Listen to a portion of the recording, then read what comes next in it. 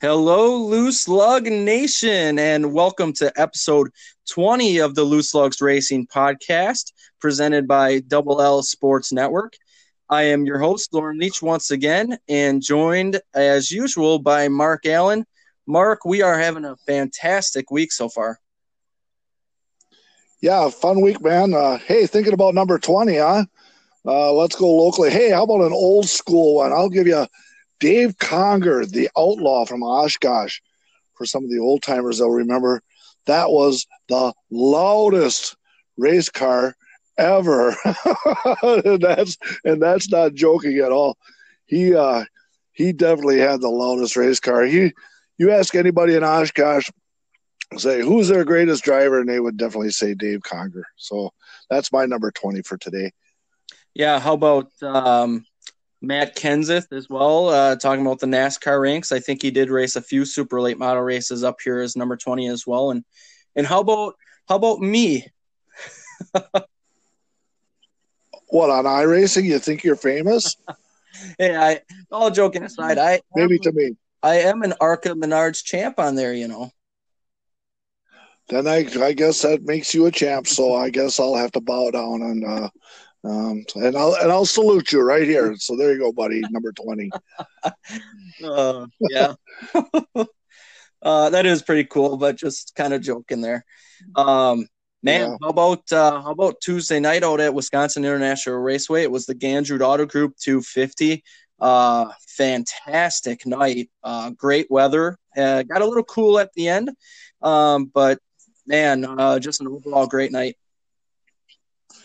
You know, when I walked through the gate and I seen how the haulers were parked, just right off the bat, just like, hey, look at that. Brought back a little shades of Five Flags down in Pensacola, how they park them like that. And I see they've got a little survey going and out there to see how they liked it. And I think it's 100% that everybody liked it, except the crews couldn't watch the race in the backstretch. But as for the fans, I think the fans just loved it. Absolutely. Yep. And we were a couple of those fans that said the same thing. The way they did it this year was a great way to do it. Yeah, I guess I never thought about the crews a little bit. That would kind of be a bummer. But hopefully they can make something work with doing that, because that was you could see the whole track, no problem. You know, they can install a ladder and get up on top of their trailers. You know, that's been done before. Well, they weren't allowed to. So I know many of them have it, but they were not allowed to do that. So I did not know that. Yeah, I saw a comment on social media earlier today that said they weren't able to get on their haulers, and I think that was the biggest complaint from them. So hopefully they can work something out there. But as fans, you couldn't ask for a better view. Yeah, for sure. You know, and you could see the whole racetrack. You know, you could see turn 3 and 4. All in all, great event. That was a fun night. Have a good birthday there, buddy. Oh yeah, hey, thanks. You couldn't. I wouldn't want to be anywhere else, you know, other than out at the racetrack. So, just a great night. Had the family out there. You were out there. Friends were out there. So, I really couldn't ask for a better one.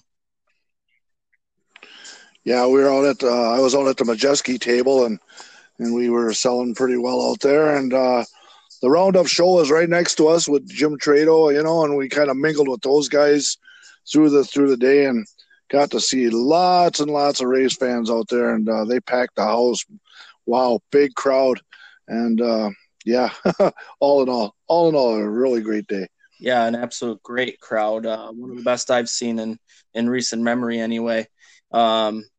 Just a great event, as we've said a few times here. But let's get into the action here. So the Gandrud Auto Group 250 started off. Carson Hocevar was the first leader. He led a few laps early. Then Bobby Kendall took the lead for about 30 to 40 laps before a caution came out for Jeff Van Outenhoven. They thought maybe the distributor went bad. The engine just kind of shut off there. That came with 231 to go. Well, Hocevar and Van Outenhoven, they started on the front row, and they traded laps back and forth. I think Jeff got a couple laps in there, and then and it was a bummer. All of a sudden, you see him got shut down in turn 2 there, and glad nobody piled into him while he was sitting up there on the high side. But he was fast. He had something for him, but yeah, that ruined his night. Yeah, he was looking really, really good early. Unfortunate for them. I know they were looking forward to it, but it went awry kind of early for them, unfortunately. So when they get back going to green, Ty Majeski, he took the lead with only 46 laps completed, 204 laps to go. He was the dominant car all night. You could see that real early. That was quite obvious that you knew that Ty was hooked up and ready to go. So then a caution with 188 laps to go. Ryan Farrell was stuck over in turn 4. They actually did tow that thing off, but then he got back in, and I'm sitting there looking. I actually had to go on Race Monitor to see if he lost a lap, and he actually stayed on the lead lap, so I don't know what went awry there, if that was a tire issue or something that they were able to get fixed really quick, but he got back out there. The top 5 at that caution were Ty Majeski, Bobby Kendall, Casey Johnson, Austin Nason, and Paulie Schaefer. Some guys did come down pit road, all but 9 lead lap cars. So Ty was the first one to pit there because he was the leader, so he was going to restart 10th. So that gave the lead to Kendall once again. Schaefer was second, Caden Lapsevich third, Andy Monday fourth, and Jonathan Island the top 5 there when we restart with 178 to go. Talk about Caden Lapsevich there. That kid was really, really impressive. That car was on the scoreboard all night long. That 16 car had track position that whole race. Absolutely, and while we're talking about his impressive, let's hear from him right now. Here with second place finisher Caden Lapsevich. Am I pronouncing that correct? Yeah, you got it. All right, perfect. 20 years old, came down from Canada to run this for the first time. I would say you were the most impressive car out there other than Ty. Yeah, Ty was hard to beat. Anytime you finish second to him, that's nothing to hang your head down on. But, I can't thank everybody at Rowdy Manufacturing, Bob Blunt. We brought a good piece. I was a little worried about it after our mock run and qualifying that we did. Or mock run in practice, sorry. But, I backed it up with a pretty solid qualifying result. And we made good calls all throughout the race and maintained track position and got ourselves into a position where we could have contended for a win. We just needed a little bit more. What made you come down and attempt this race here? It's Kaukauna. It's the Dixieland 250. It's, Bob won it, or I don't know if he won it, but he's ran it. And, the guys at Rowdy convinced us to come do it. We came and tested, loved it. It made our decision easy. So this is a fun place. I watched this race last year on Speed 51. I said, I want to do that. So I'm happy we got here, and I think we got something good to work off of. Where do you race normally? Lately, it's just been mostly Indiana, Ohio stuff. Well, Ohio's shut down right now, but so Indiana. We've been doing a lot of Outlaw Super Late Model racing. And we got a race Thursday, actually, with that car. But, this is the first time we had this car out, and I'm happy how it performed. Did somebody ever tell you how to get around this place? Did somebody coach you? Bob Lund did. He was pretty good at, I guess he was pretty good here. So, he gave me a lot of pointers. He said it hasn't changed since the last time he was here, so it was fun. I like learning these new racetracks, especially these ones that are tricky. So, do you think you'll be back at some point, either for a weekly show or back for the Dixieland 250? I don't know if we'll come run a weekly show. It's quite the haul for us to do. But I definitely would say we'll be back next year to run this race again, and because I think we got a good notebook now, and there's more speed there. We got to find it. What did you need to get up to first there and get by Ty? I just needed a bit more turn in the center, especially down in turns 1 and 2. That's where I struggled the most all night. 3 and 4, I felt pretty good. I felt like I could hang with him there, but 1 and 2, just especially coming off of 2, he was killing me, and that's what I needed. But it's like I said, we got a notebook, we got something to work with. I'm happy how that car performed the first time out this year, and we'll come back and be better, hopefully. So you're a Canadian champion. Is that a national champion, or are you multi-tracks, or what kind of champion are you coming from Canada? It's called the NASCAR Pinty Series. Yep. So it's the Canadian. The way I explain it to people in the States is it's the Canadian version of ARCA. So they travel. It's like a 12-race series, mostly split up between half road courses, half ovals. And, I won that in 2016. I was also the Rookie of the Year that year, and I've just been racing, having fun ever since. Good, having fun. That's exactly the best part, right? Always. I think you see guys like Andrew Ranger run that occasionally and all that stuff. So we've heard of him down here racing a little bit of NASCAR stuff. So that's pretty cool. Well, great night tonight. Thanks for taking the time, and good luck the rest of the way. What's next for you? The Summer Sizzler at New Paris Speedway with an Outlaw late model on Thursday, actually. Perfect. All right. So we got to go home, unload, reload, and back at the racetrack. Great meeting you. Very nice run, meeting man. you. Good luck the rest of the way. Appreciate it. Well, we found out that Caden was driving a Rowdy Manufacturing car, was talked into coming down, and like we said, probably the most impressive car or driver out there besides Ty, only for the fact that it was kind of surprising. He never saw the track before, and to perform that well says a lot. Yeah, I had to ask him, like, hey, buddy, who coached you to run around here, And somebody's got to give him a heads up on how to get there. And, well, very, very impressive to be the first time there and run that. I'd like to see him come back again for sure. Oh, absolutely, no doubt. I think a lot of people would after that running there. So we go back to green with 178 to go again. Kendall uses the high side and leads again, but then a caution comes out with 155 to go. Sauter and Mondyke make contact in two, and Mondyke spins. And once when you called me over to the tech line last, I was over on the other side of the pits, and I actually was talking to Justin Mondyke and giving him a high five. He was happy with that. He says they're making strides at that. That's the best run he's ever had at Kaukauna.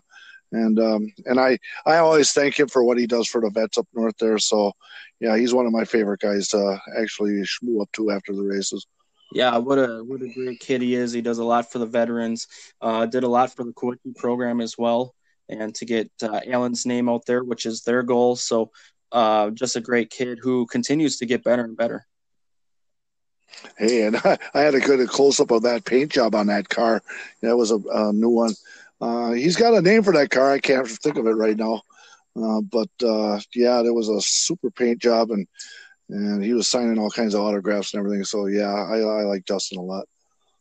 So then some more cars come down pit row there, one of them being Kendall, then Island, Johnny Sauter pit, Gabe Summers, the 52 of Baker, and the 4 of Fenhouse pit. So that gave the top 5 up to Paulie Schaefer, Caden Lapsevich, Ty Majeski, Andy Monday, and Rich Bickle made his way into the top 5 there. On the restart, boy, Ty Majeski blows by Paulie Schaefer and retakes the lead with about 150 to go there. But then, unfortunately, we just mentioned him. Rich Bickle has some more issues with 134 to go, and that's the guy that could use a break. Yeah, we asked him what happened to the vehicle. Do you remember? It was a brand new part. Yeah, I don't know that I was involved in that conversation, but I walked up to him and said, "Man, you could change your luck there." And I think you made the comment, "Yeah, maybe you need to hang a horseshoe in the trailer." So that's what I said. Yeah, a new horseshoe is what he needs. Yeah, man, that's he could sure use that at the minimum. That car has been super fast, but the luck has not been there. Yeah, he said he wouldn't have a problem if they were old parts. He said, but they're brand new parts that are breaking on him. And yeah, I kind of feel for him, especially when he's as fast and he's getting to the end of his career. Sure like to see him pull off one of them. That would be really popular if he pulled that off. Absolutely. Yep. So that did not bring out the caution, but Gabe Summers, he ended up being 3 laps down with a different issue. He came back out on the track and had more issues, and the caution comes out with 129 to go, so just 5 after Bickle had his first issue. Gabe Summers, that's a guy that we were looking forward to having a great night, a guy who's had a lot of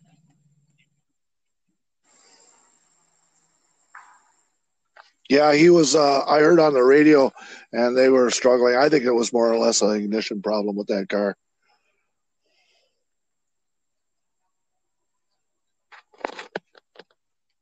Monday, the 51 of Tommy Smith, Bobby Kendall, Dalton Zier, Ricky Baker does and Jonathan Island, that means the top 5 at the restart would be Ty Majeski, Paulie Schaefer, Kaden Lopsovich, Austin Nason, and Boris Yurkovich, who I was kind of watching there. He's kind of making his way through the field and was doing okay. So under that caution, actually, Andy Monday was penalized. They took too long, so they were going to have to start at the rear. So he actually came back down pit road a lap later, and they actually checked the torque on the tires and put a pin in the deck lid. And well, let's hear from Andy right now.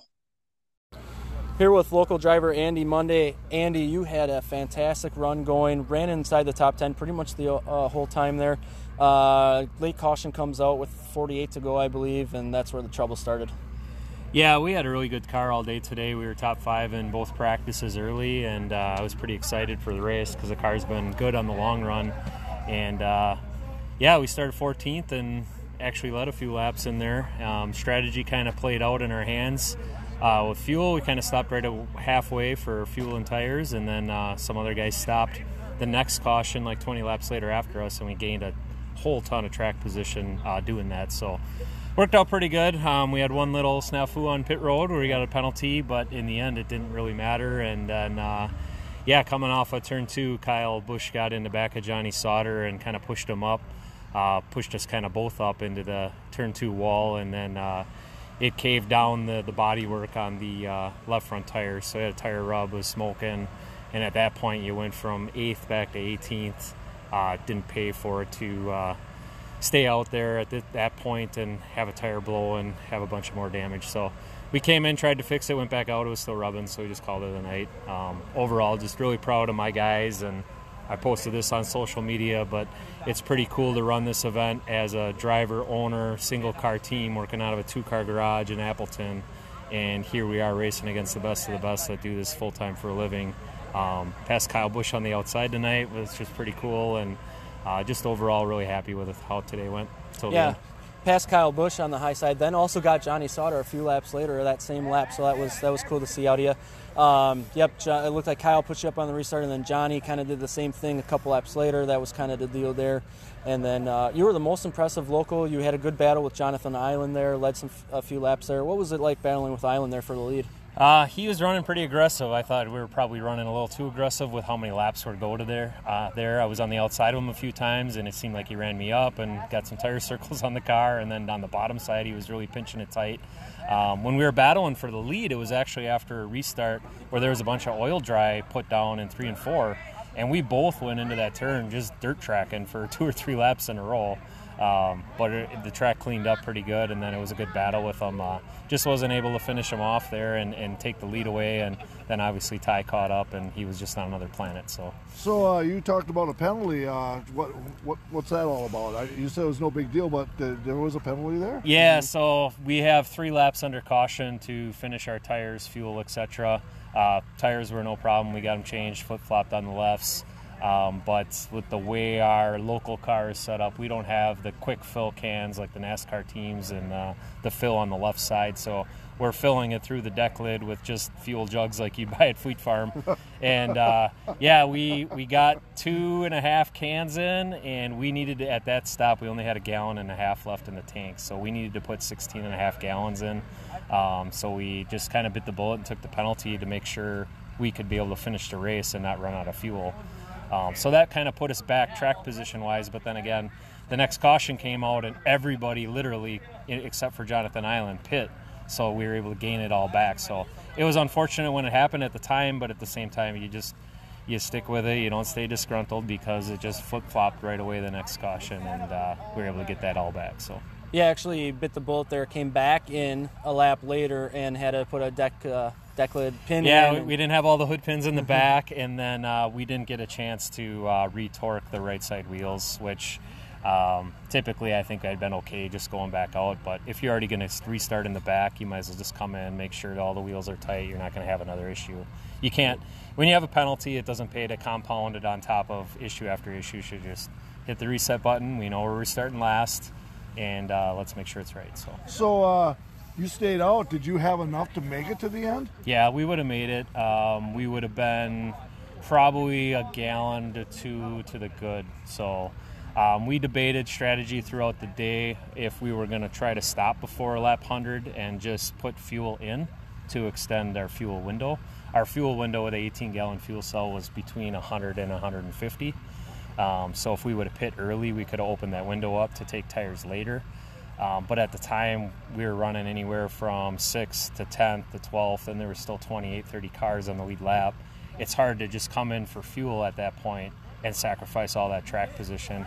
Would have been a different story if we were running 18th, 20th, just to say, all right, well, there's only 10 cars behind us. Let's get fuel, open up the window, take tires later, but do it a two-stop race. But we did it on one, and it was going to work out until the end when we kind of got pinched up there off of two. So. Yeah, you were debating coming in for fuel about 20 laps earlier under that one caution, and you decided to go the way because you knew it was going to be close if it went the full distance. Yeah, I think that caution was like lap 95, and I was kind of thinking, okay, well, if we go green now and there's no competition caution for 60 laps, I might be running out here. And do you chance it? Do you come in and just do it? But then on the flip side, on lap 95, you're not going to make it on the other side of it. So it's kind of like you short pit or you stay out. And obviously the teams that do this all the time with the Midwest Tour and the travel teams kind of have that down to a science. And we did it. I thought their strategy was going to work out just fine with the car we had today. So the car looked good for Thursday? Not much turnaround? You should be good? Yeah, it's going to still be 8-10 hours in the shop. I always take this week off for work just to be able to work on it. We got a little front-end damage and body stuff to do there, but really just going through the car. Probably have to change some brakes, drain all the fluids out, put new oils in everything, and clean it up, just kind of your typical stuff, and then rescale it and get it reset up. So we're probably not going to make a lot of changes on it because it worked pretty good. So we don't have to change shocks and springs and panhard bars and all that kind of stuff. So we'll get it cleaned up and see if some of that race gas will take some tire circles off the sides from the battles and go again. And yeah, it was a lot of fun. I'm glad we were able to run this and run as competitive as we did. Yeah, it was great to see you run well. A lot of locals had good days earlier in the day as well. So great job. Thanks for the time, and we'll look forward to you running for the championship here weekly. Sounds good. Get We'll her be done, here. buddy. Get her done. Thanks. So a great interview by Andy. He was the most consistent, I would say, of the local drivers all night. Kendall led, JVO was up there for a while, but he was kind of consistently there in the top 5 or 10 all evening. And we'll talk more about him as the race gets on here. Ran into some issues, but most of the drivers that did pit under that caution did take tires, if not all of them did. So a little bit of strategy there. Majeski again uses the top line and gets away with 124 to go. Ran a little ways without a caution here, about 30 laps, 100 to go. The top 5 were Majeski, Schaefer, Lobsovich, Johnson, and Nason. Then a caution with about 94 to go. Brent Strelka loses a motor, and Carson Hocevar spins, and Travis Braden spun, and he actually hit the wall, and that caused him to be out of the race. Unfortunate for those guys. I didn't see that he hit the wall that hard until the wrecker went by, and all of a sudden you could see that the back left side was tore up pretty bad on Braden's car. At least Hocevar, he got turned around, but he didn't make contact, so he was able to carry on. And yeah, more bad luck for Brent Strelka. That was a different car of his that they haven't run yet this year. Yeah, and let's hear from Travis Braden right now. I know it was unfortunate, but he did gave me an interview today. Here with Travis Braden, who is a 2-time ARCA CRA Super Series champ, along with winning the Winchester 400 in 2016 and the defending Snowball Derby champion. Travis, thanks for joining us. You threw your hat in the ring for the Gandrud Auto Group 250 at Wisconsin International Raceway just a couple of days ago. Tell us about your day. Yeah, I mean, first of all, it was really cool to be able to come up and run a show with the Midwest Tour. I've run a few before, but never really. It's been a while and never really had a really strong effort. So we really wanted to be a part of this one, and we gave it our best. So, it's a totally different world. It seems like up in the Midwest, just kind of how the shows go and how the teams and the drivers do things. It's not totally different, but it's quite a bit different. And so we were just trying to kind of keep up and not make mistakes and just figure out, what we needed to do and put ourselves in position for the race. And nice to just see, where we would have stacked up at the end if we could have just finished the race. So that was a bummer, but it was still fun. It was still great to be a part of it. And the field was just so competitive. So it was a tough battle trying to work our way forward. And we were, slowly gaining some, and then we would lose a little bit of track position, then we would get it back. So, totally a great race. It seemed like it was a tough race, a real test, I guess. And, I enjoyed myself, but just like I said, it would have been nice to finish the race was the only thing that I felt like we missed out on. Travis, if I'm not mistaken, you also have raced up here at WR once before in the 99 Justin Ortel ride. Is that correct? Yeah, I think that was maybe two or maybe 3 years ago. Yep. So I did make one start. I don't know that went very well. I don't remember, honestly, how it went. So that means it probably wasn't any good. But so I had, that place is very unique, and I had at least seen it before.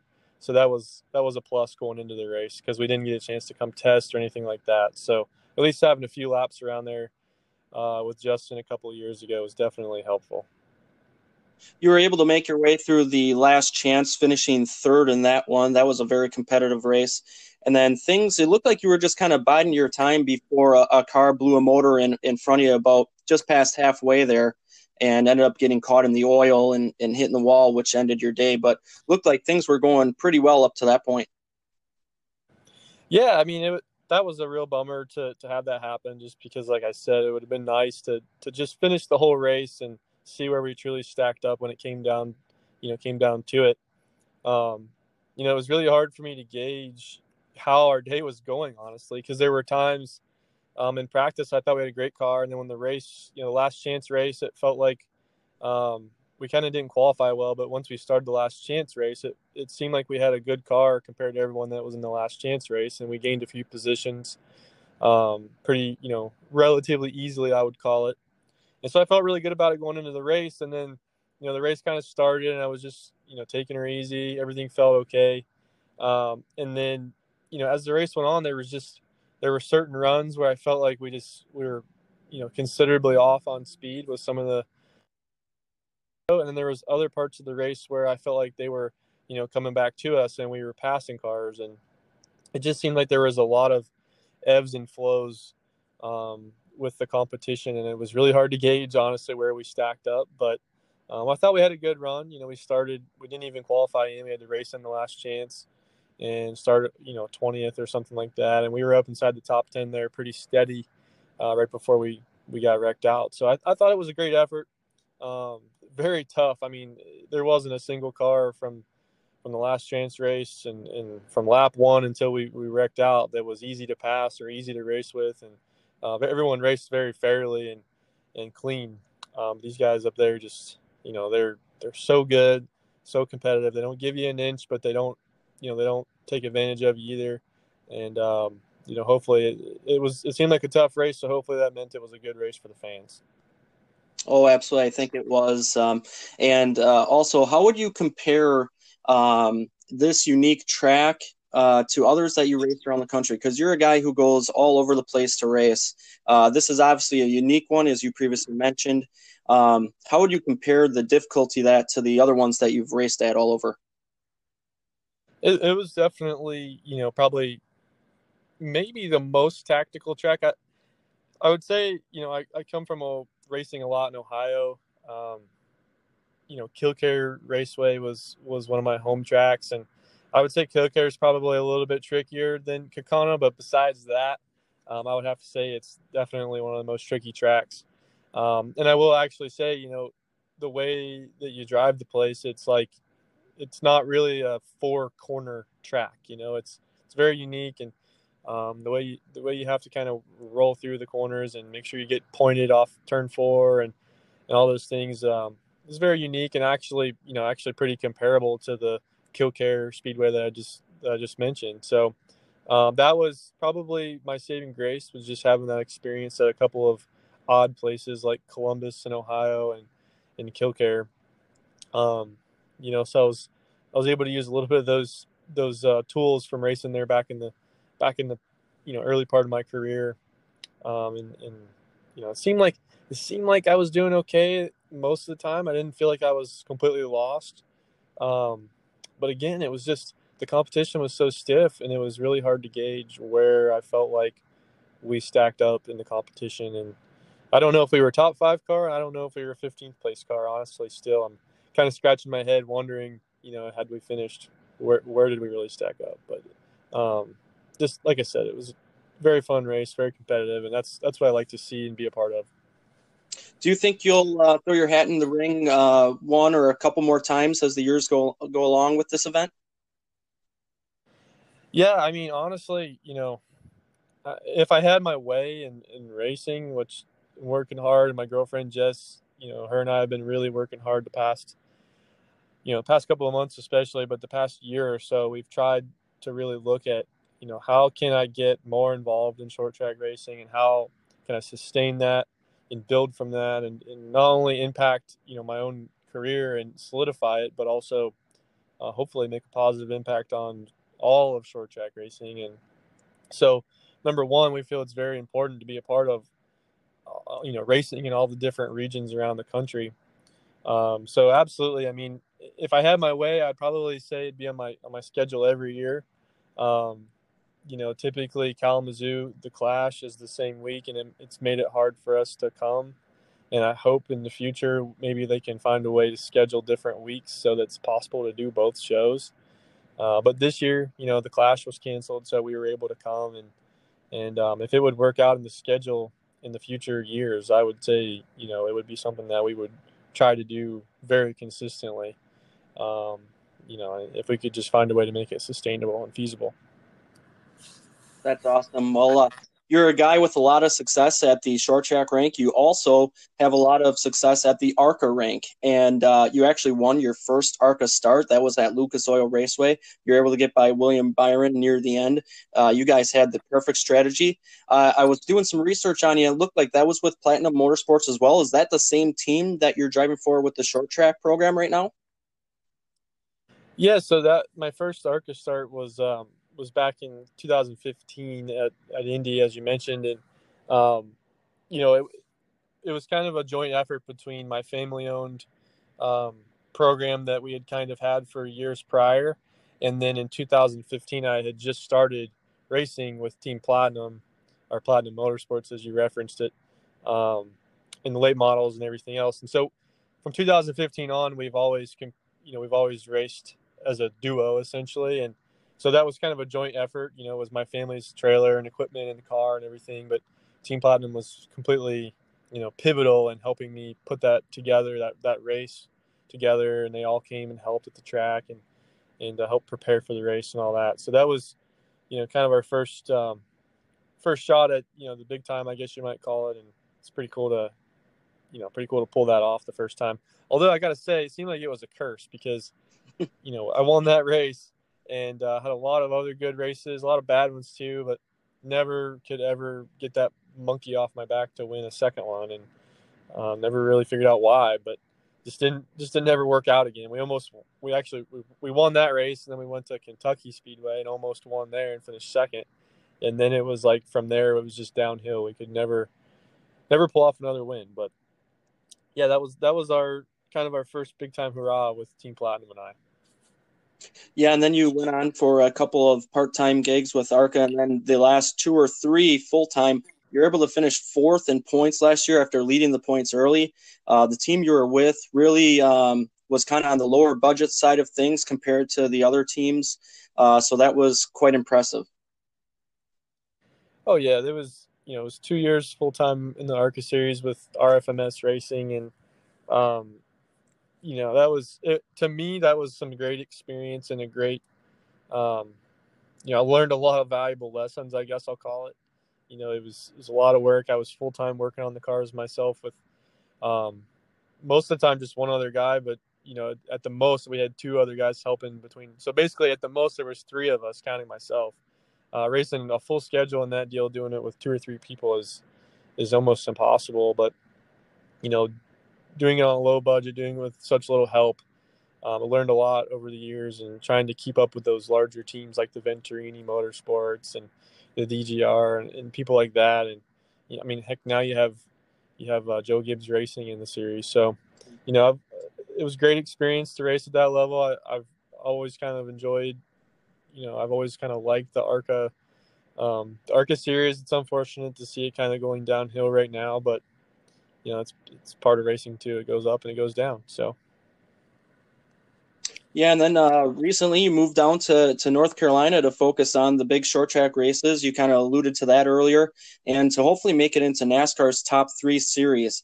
Has there been any close opportunities for you to get into NASCAR? Because personally, I've watched your career from when you kind of started to come onto the scene, and you're just a guy with a ton of talent that I think a lot of the short track fans can relate to, and I think that would be a big boost for a lot of fans to see you up in the top 3 series.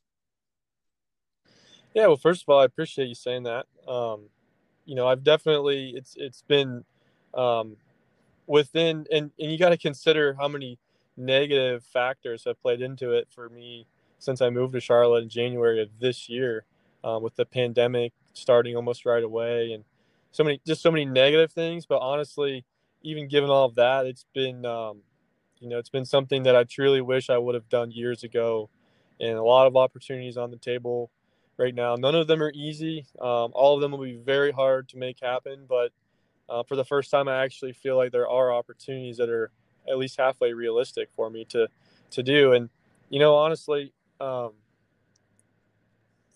you kind of related it to the short track world, and a lot of fans would like to see me get a couple of opportunities at that level.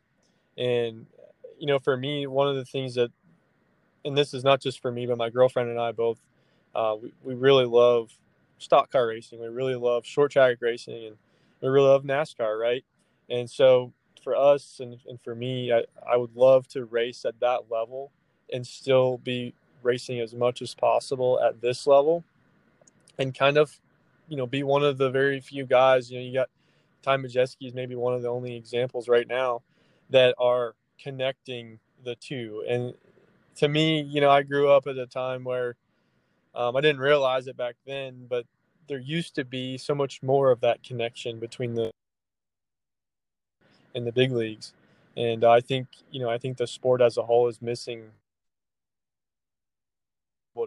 to do that and hopefully bring that connection back. And I think it's something that would help, would help all of what we're all trying to do here, which is help our sport thrive and grow.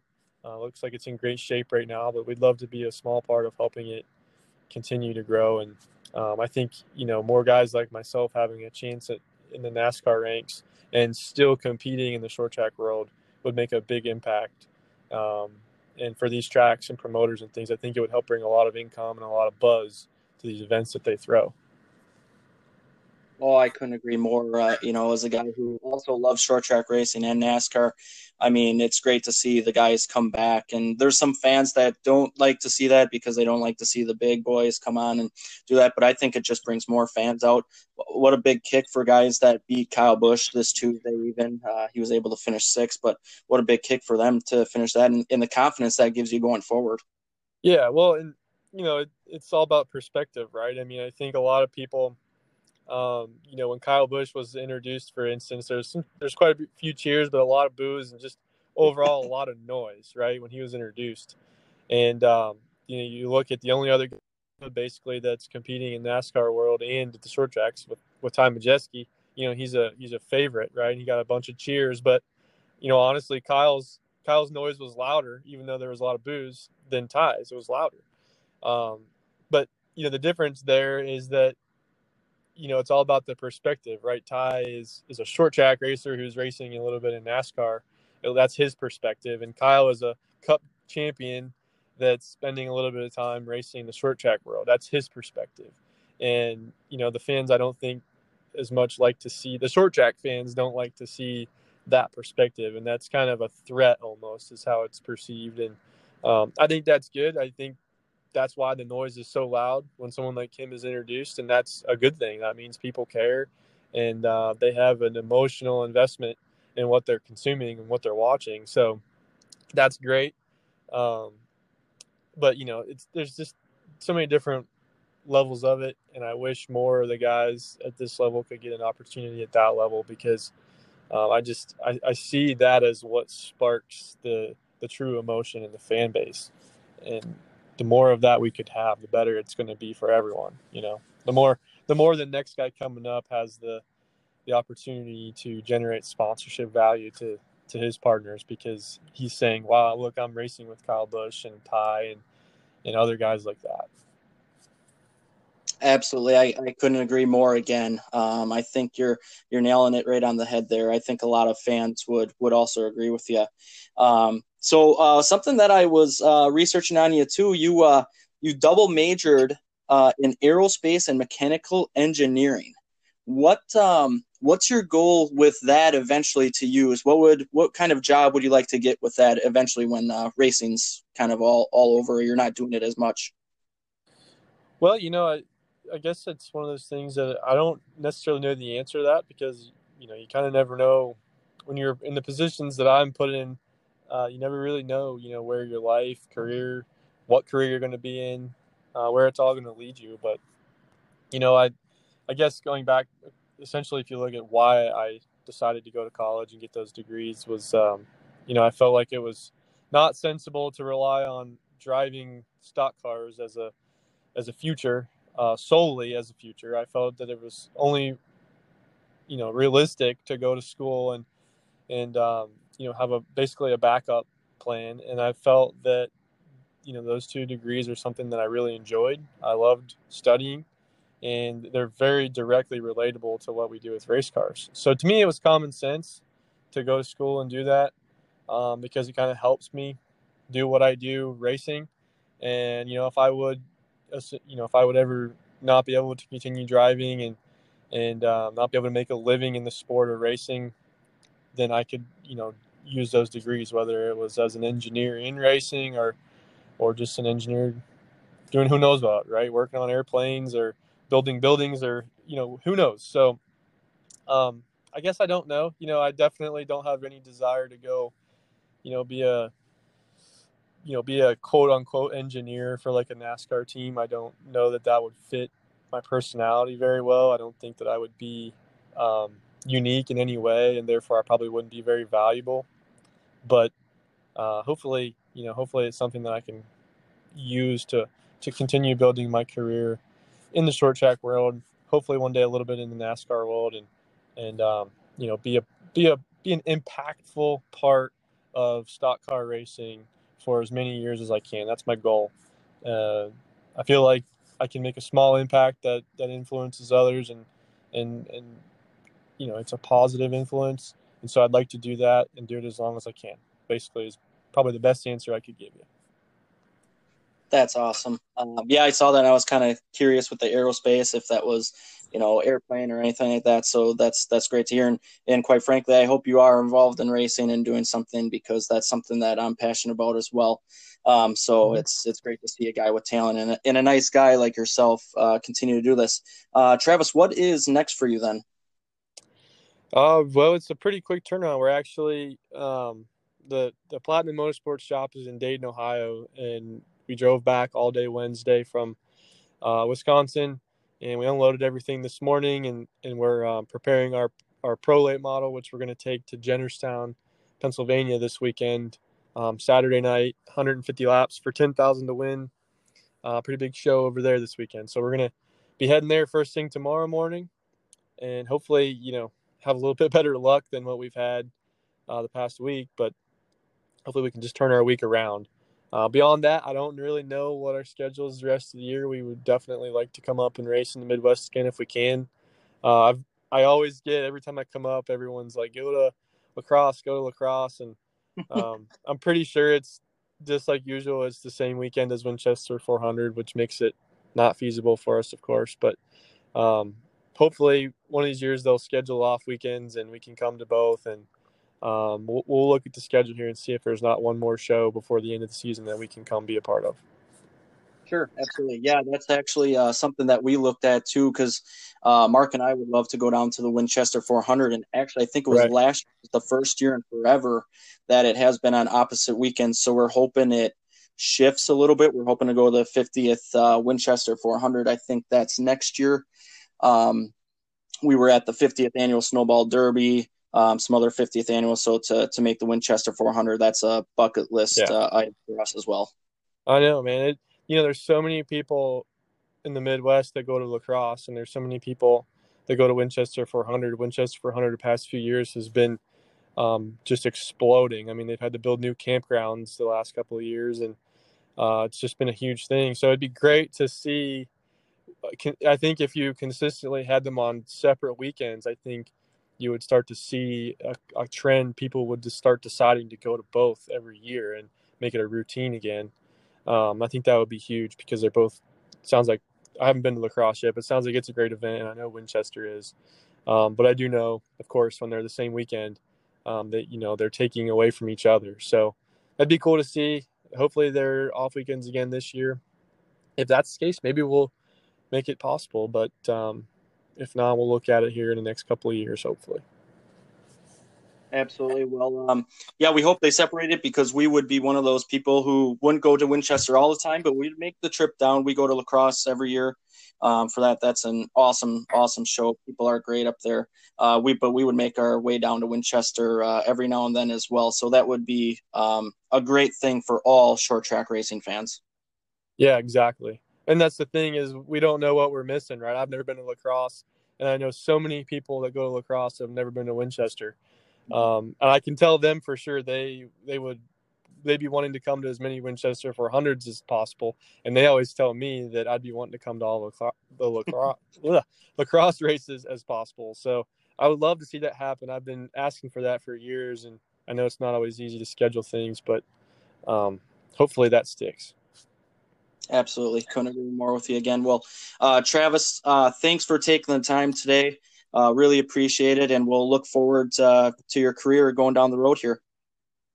All right. Yeah, I appreciate it very much. Hopefully everyone enjoyed hearing a little bit from me. I know a lot of people have seen me race a few times now, but don't really know anything about me. So I appreciate you having me on and kind of giving everyone a brief background on my career. And hopefully we'll see y'all sometime this year, but if not, very soon. Absolutely. We'd love to have you back on as well. All right. Thank you. Thank you. So thank you again to Travis Braden. What a great talk we had.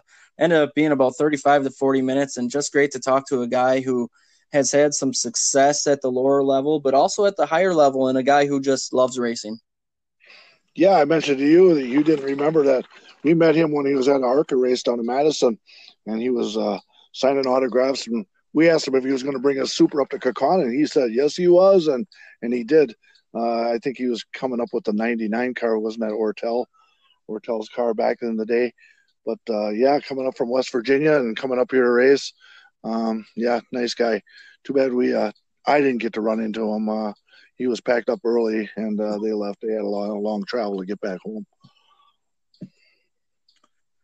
Yeah, and you'll hear more of the interview here, Mark. It was quite. We talked about a bunch of that stuff, and man, just a super nice guy. Hope to have him on again. Just a guy who loves to talk about racing and wants to be involved in racing for a very long time. So the restart comes with 85 to go. Jonathan Island was the leader at this point. Andy Monday second, Ricky Baker third, Ty and then Schaefer. Island chose the outside and took the lead, but him and Monday kind of swapped it back and forth for a while. Monday took the lead with 82 to go.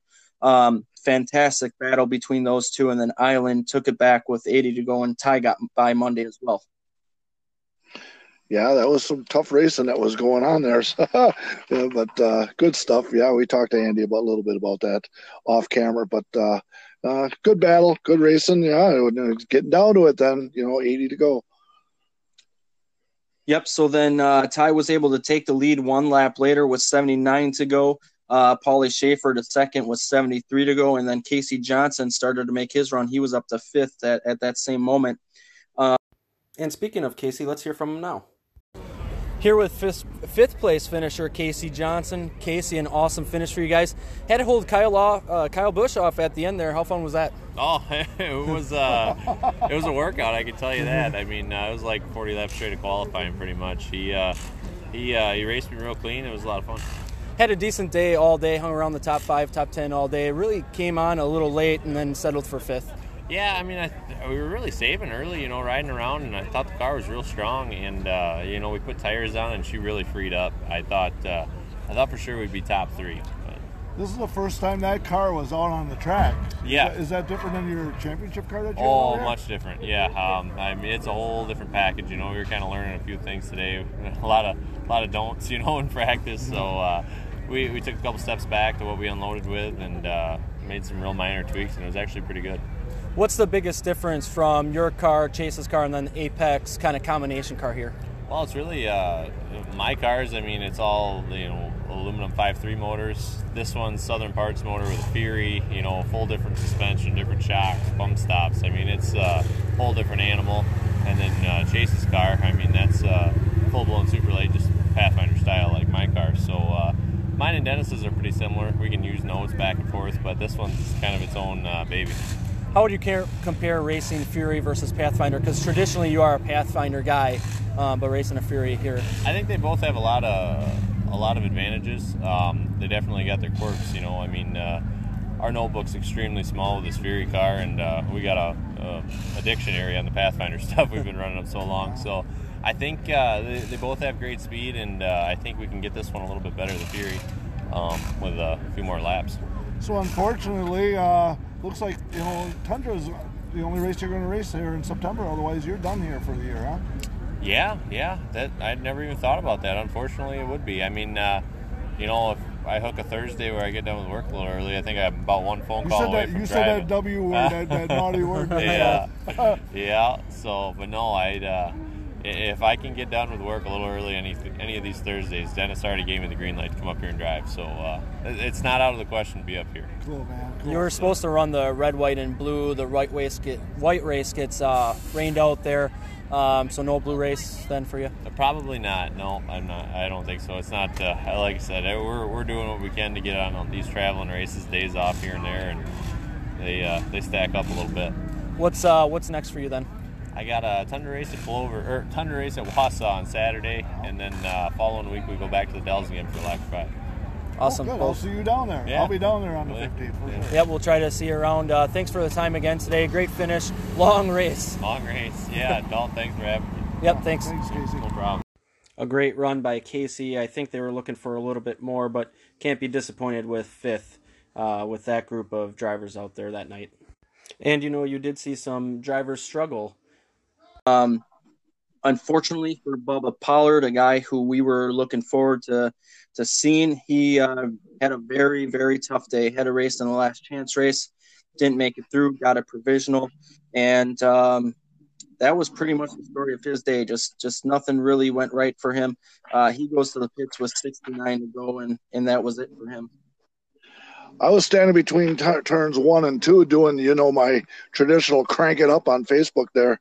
And he came out of the pits and came down into 1. And then when he came out of 2, he was so loose, and then it cracked on him, and he was headed towards the outside wall. And I thought he was going to have a wreck right off the bat. And I thought to myself, hey, welcome to Kaukauna, buddy. Here you go. And he struggled all race long. He was in the back. He ended up with a little track position, tried to make it work, and he just fell, and he tapped out. Kaukauna got the better of him. But I'm sure he'll put some notes in there, and if he comes back next year, he'll be a factor. He'll put that in the bank, and he'll make it work. Yeah, a guy we've talked to countless of times, a guy that I have personally begged to come for 5 to 6 years, was finally able to do so and didn't work out the way he wanted to. It almost looked like he was using too low of a line in 2. He didn't give – usually they're about a half a foot to a foot off so they can really point it off the corner. Looked like he kind of wanted to ride the bottom the whole time. And actually in qualifying, he actually hit the grass there and slid up the track a little bit, and that affected his qualifying run. But kind of looked like if he would have diamond that corner almost like some of those drivers do, I think he would have had a little more success. But it's tough when you're there for the first time. Like you said, I'm sure he'll be back and be more successful. Yeah, I saw on race monitor his fastest lap ever was a 1968. So he didn't have no fast laps around there, but he's good enough to come back, and he'll be a factor if he comes back next time. So, absolutely. Back by Schaefer into second a few laps later. Austin Nason was up to sixth at that point. Sauter seventh, and then Schaefer gets by Island again to second, and Lapsovich goes to third, and that was with 58 to go. Casey Johnson got up to fourth. While Island was struggling a little bit, he was back to fifth. Nason was right behind him. Actually, Island, Nason, and Sauter had a very, very close battle with 53 to go. I actually thought there was going to be trouble there. Yeah, I had my camera on that one.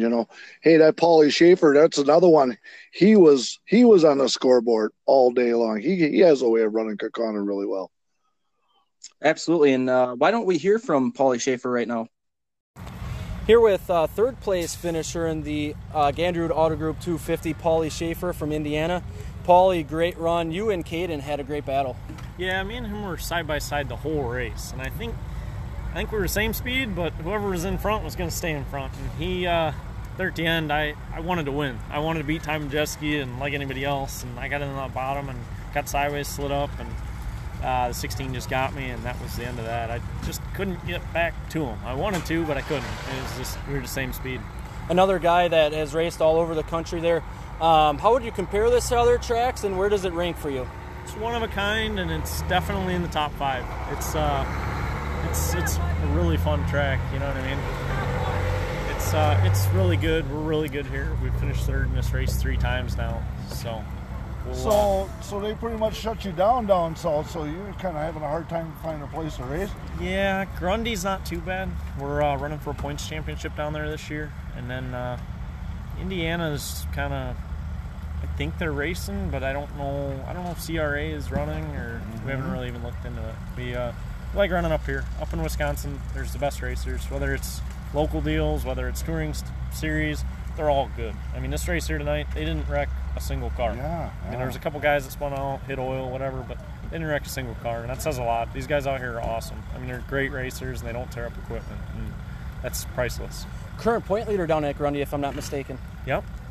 We're doing pretty good there. We got twin 25s this Friday, so we'll see what happens. You might come back for the blue race, I hear? Maybe. We'll see. It'd be again, tough. Yeah. The weights and stuff and the rules are all different. So, like I say, we'll play that by ear and see what they want to do. And, maybe we will, maybe we won't. No guarantees. What else did you need tonight to get up and take the checker flag? The 91's just good. I don't know if anybody has anything for him, and I don't know if they have for the last 5 years. I mean, he is better than ever, and it's tough here because you can't really use a guy up or outrace him because it's so big. He's just that good, and I wish him the best. Hopefully he can make it happen in the trucks and nationwide and move on up. Are you going to stay with the tour and go to Fest and all that? Yep. We'll keep going to the tour. I love supporting Greg. Greg's a great guy, and he means the world for racing. So, for everything he can do in Wisconsin, we'll support it. Yeah, that's cool, man. That's even cool. That's good stuff. If it's Madison races, we'll be there. Yeah, He's got super lates. We're there. It's so sad Madison ain't going this year, So yeah, you run good there. Yep. We're pretty good at Madison. I like running up there, but more than anything, I like supporting Greg. He's a good guy. He listens to the racers. And it's tough to find another promoter. So, like I say, he's one of the best. What's next for you besides Grundy? We got the Grundy local shows, but then we got the Grundy Midwest Tour race August 22nd, and then after that, I think there's a Dells race and a lacrosse. And I think Greg's still trying to filter in another race there, but sure, to be determined. Awesome. Well, another great run tonight. Thank you for taking the time. We'll look for you down the road here. Congrats, man. Thanks. Good run, man. Thank you. Appreciate it. Well, Jonathan Island was struggling so bad, he actually had an issue. Caution comes out with 49 to go. The top 10 was, at that point, was Majeski, Schaefer, Lapsovich, Johnson, Sauter, Nason, Monday, Kyle Busch, Prunty, and Kraus. Majeski again, once again, chooses the outside. You see a theme there. Especially the last about decade or so, a lot of people have chosen the outside on the restarts here. So with 44 to go, we go back to green. He's on the outside. Paulie Schaefer was actually way ahead at this on this restart, and they let it go. I was super surprised by it. Ty was able to take the lead one lap later, but a restart that I thought was going to be called back. Yeah, Ty said on the radio, I heard him say, I thought I controlled the starts. And then, I think it was a lap later when Derek Kraus got spun in 4 and didn't hit nothing. And then Ty made the comment, come back. He says, well, that's not going to happen like the first time. So, yeah, I was looking at the light, wonder if they were going to turn it off, but they let it go. So, it was what it was. Yep. So, Ty again restarts on the outside with 37 to go. Good restart this one. Paulie Schaefer got really, really loose. Caden Lapsevich was able to capitalize. He went to second. But Johnny Sauter also was extremely loose, and it cost Monday big time. He got so loose that I'm almost surprised that him and Monday didn't hit the wall. But that was the beginning of Monday's troubles here, as we mentioned in the interview. He had a tire rub, had a pit. He ran good all day, so he pits with 30 to go. He went 2 laps down. The tire was still rubbing, and that was it for them. Yep. No use staying out there if you still got a tire rub, and you're just in the way then. So with that little – ain't going to gain nothing out of her being down that far, so best thing to do is park it. Kudos to Andy for doing that. Yep. No use wrecking your car when you're a couple of laps down and you got a race Thursday and you're going for points. So I absolutely understand that. With 25 to go, Majeski continued to lead over Lapsevich, Schaefer, Nason, and Johnson. And let's hear from Austin Nason right now. Here with 4th place finisher Austin Nason from Illinois. Austin, great race for you guys. Really came alive at the end. Yeah, we just struggled a little bit there at the beginning. We were a little too free, and then took tires and got caught up in traffic. It's all about track position in these super weights. Just too tight at the end. We started running down, I think it was 2nd and 3rd there. Just didn't have enough. Just ran out and finished 4th again. What else would you have needed to get up to 2nd, 3rd, or even take the win? I don't know if we were touching the 91 car. They got something figured out here, so just need to turn better. That was about it. We could roll in and had a ton of drive off, just couldn't get through the center. So we'll mark that down in our notes and come back next year and hopefully be better. You like this place? I mean, this was one of your better runs. Huh? Oh, yeah. This 2 4th place finishes in this race. I will take it, and it was better than Wausau, so we're back on the right track. Been struggling for the last couple of weeks, just trying to find speed in these cars, but I think we finally found something, and we'll stick with it and keep going on to the next one. Yeah, you race all over the country. How would you compare this place, or where do you rank this as one of your favorite tracks among all over the country here? Definitely one of my favorites. Like I tell everyone, I wish it was a lot closer so I could race here weekly. But yeah, it's unique. It's different. It's got its own characters. So there's nothing like this place. So it's just fun to come back here once a year. I wish we could get up here more, but between work, racing other places, and being a dad, it's kind of hard to get up here. So like I said, I wish it was closer, but when we come here once a year, I love it. So what's next for you? I don't know. Between Fest and all that. Yeah. We'll keep with the tour. Probably throw a couple specials in here and there. But between work, like I said, and being a dad, it's very hard to get going racing right now. So we're really busy, which is a good thing. That keeps the racing going. But sometimes it's hard to skip out on these weekday shows. But like I said, we'll stay with the tour and go from there. Yeah, I'm a newer dad as well, so I can appreciate that. Yeah. I can't imagine working on a race car while being a dad as well. So thank you for the time today. Great run as well, and we'll look forward to you down the road here. Yeah, no problem. Thank you, guys. Thanks. Congrats, Austin. Thank you.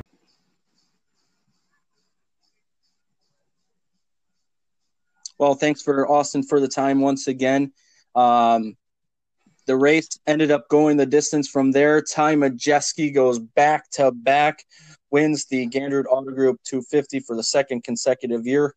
Caden Lapsevich was 2nd, Paulie Schaefer 3rd, Austin Nason 4th, and Casey Johnson rounded out the top 5 there.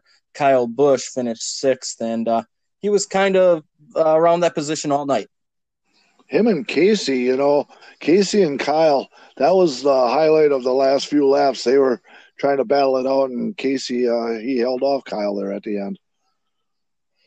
Yeah, and yep, absolutely. That was you were watching that one closely because they got close a couple of times, but good hard racing by everyone. You saw a lot more cars finish this year. You and I talked about it on the previous podcast that this sometimes can be a war of attrition here. But all in all, a lot of drivers finished. Not any really some other guys had trouble and fun. What a great event, and man, let's hear from Ty, your winner right here. Here with the Gandrud Auto Group 250 winner, second time. This race kind of played some hell with you for a few years, and then now you're two-time winner with going back-to-back here. Yeah, the race really played out in our hands. We had lap numbers in our head that we wanted to put fuel in, and then, of course, put our tires on later in the race, and the cautions fell within a few laps of those numbers. So it really worked out well tonight. We stayed, I guess, at the lead of our strategy. So I knew when we put tires on with 90 to go, and those guys had already put their tires on, I knew we were in pretty good shape there. So just everything went our way tonight. Didn't get too deep in the field. Last year we had the same strategy and we restarted, I don't know, way in the back 20th or something. And this year we restarted 9th or so. So it all worked out tonight. Took the lead with 46 laps in, 204 to go, and you pit that one time for fuel early. Other than that, you were the dominant car by far. A lot of other drivers said you were just in your own planet there. Yeah, it's this is pretty much the same. It's the same car, pretty much the same exact setup as last year. We had a different engine package in it, but other than that, the actual the mechanics and everything is exactly the same as last year. So. We made a couple of changes throughout practice, and some that we liked and some that we didn't. But overall, man, this thing was just spot on tonight. So you say this was your best car ever? I heard you make a comment. I don't know if it was my best car ever, but it's definitely up there. You get race cars like this, you just try not to give these races away. But no, Toby and I have a lot of fun doing this. We talk pretty much every day on the phone. So even if I'm in Charlotte, and sometimes it's related to racing and sometimes it's not. So it's we have a great relationship, and that's what makes this program go. You made a comment at the end of the race that the motor was missing the whole day. I mean, you were in a different world, and the motor was missing. I mean, that's incredible. Yeah, I mean, I don't think it was affecting us too much, but it was definitely there. We tested last week in La Crosse just to shake this car down because we put a different engine in it and stuff, and they had the 2-week testing ban prior to a race, so we couldn't come here. So we shook it down in La Crosse. We had that same miss and changed a bunch of stuff on it, and came back here and still had the same miss. And we changed a bunch of stuff today, and still didn't hit on it. So thankfully it didn't get any worse throughout the night, and we were able to hang on. You missed the track record by a coat of paint, dude. Yeah. If I could have had the lap over, maybe we could have got closer. Maybe we could have got it. I didn't hit 3 and 4 quite how I wanted to. Still a great lap, though. I mean, anytime you can get in the 18-second bracket here is that's getting around here pretty good. That's your fastest lap you've ever turned here. Yeah. Last year I was actually looking just at paces or qualifying results, and last year I ran a 96 in the blue race. So 91 tonight definitely is top. A 91, huh? There you go. How's that work for you? Yeah, you actually have the first unofficial under 19-second lap. I think it was 2 years ago during practice in 18.999. So you've done that a few times here. It's incredible that these cars are going that fast here. Yeah, it is. Obviously the racetrack really doesn't get any faster, right? It's wearing out more and more every year. Just a testament to the technology of these race cars, getting better each and every year. Teams pushing each other to be better and better, and it's remarkable how much super late model racing has come. Some great job all around on the super late model team. You've had some bad luck, some good trucks, but some bad luck in the NASCAR Gander Outdoors Truck Series. Yeah, I mean, Kansas, we had a really fast truck there. Just not the results to show for it. So our program's headed in the right direction for sure. So I'm excited to see what's on the horizon with myself and these trucks are getting better, and I'm of course getting better too as I'm gaining experience. That's a big thing. Just the racecraft that the trucks take to be competitive. knowing when to be aggressive and when not to be is key in those things. Well, what's next for you? Michigan on Friday, so excited to go there, and then Daytona Road Course, then Dover, then Gateway. So we're gonna get to some short tracks here, some places I've run well in the past. So hopefully we can get a win and get ourselves in the playoffs. You'll be back at Festo, huh? You got time for that? It's hard to say. We only know our truck schedule through the end of August right now, so all my late model stuff is TBD. Sure. I was just going to ask about the local scene, but that answers it. Well, great job tonight. Congratulations on a Sexton Dixieland, and appreciate we'll it, guys. Look forward to you on the way here. Thanks for having me on. Thanks. Appreciate it. Well, awesome job by that 91 team once again. Like I just mentioned, what a fantastic event, Mark.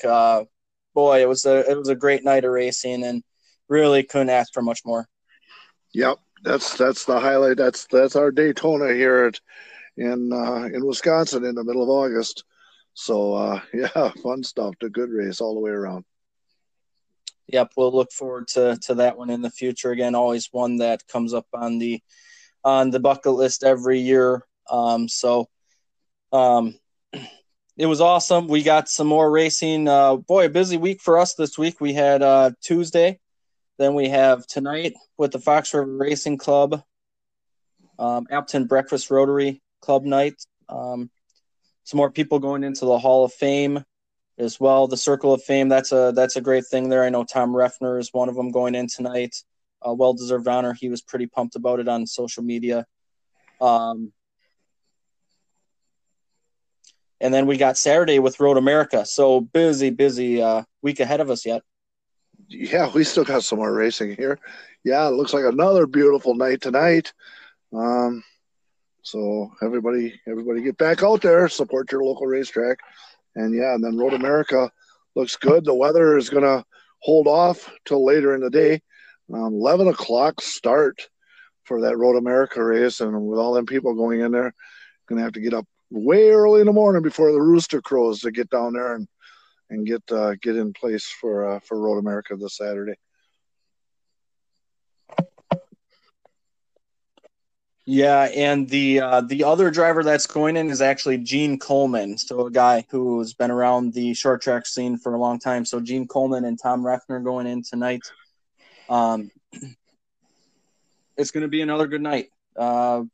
Points are very close. Everyone needs every position here, so close but hard racing. Looking forward to it. More Thursday Night Thunder, TNT. Let's get it on. And also the Stan Grayson Allen race tonight, the biggest one of the year for the Super Stocks. Stan meant so much to the racing community. The Grayson Allen family does. Still got a bunch of them racing today. That'll be a cool event too, and one that people will be watching for, and it's going to be mean a lot for those drivers to race in that race. Oh yeah, every year it's an annual event, and it's always look forward to. So, and yeah, a little prestige behind that one. And then we got the Pounders are out there. The mods are going to be there for their one-time show tonight, and sounds like they got the purse kind of jacked up on it, get some extra money for some incentive out there. And I'm hoping a whole bunch of them guys come out. So they always put out a good show out there too. Absolutely. Yeah. That group of drivers is phenomenal. It's so cool to see them come out and do that. So that's added tonight as well. Hope to see you out there. Racing starts at 6:30 tonight. If you're not able to make it, hope to see you at Road America or down the road. Mark, thank you so much for joining me again. What a great night on Tuesday, and we got a few more this week. Look forward to hanging out with you. Yep, get her done. The season's into August, so we got to keep her moving. Yes, sir. Well, thanks again. Again, you can follow Double L Sports Network on Facebook and Twitter. That is LL Sports Network on Facebook and Twitter. Make sure you like and follow us along there. We'll have some more content coming out with you. Mark, we'll see you later. Thanks again. Yep. See you tonight, buddy. See you, everybody. Yep. Thanks again for listening. See everyone out there.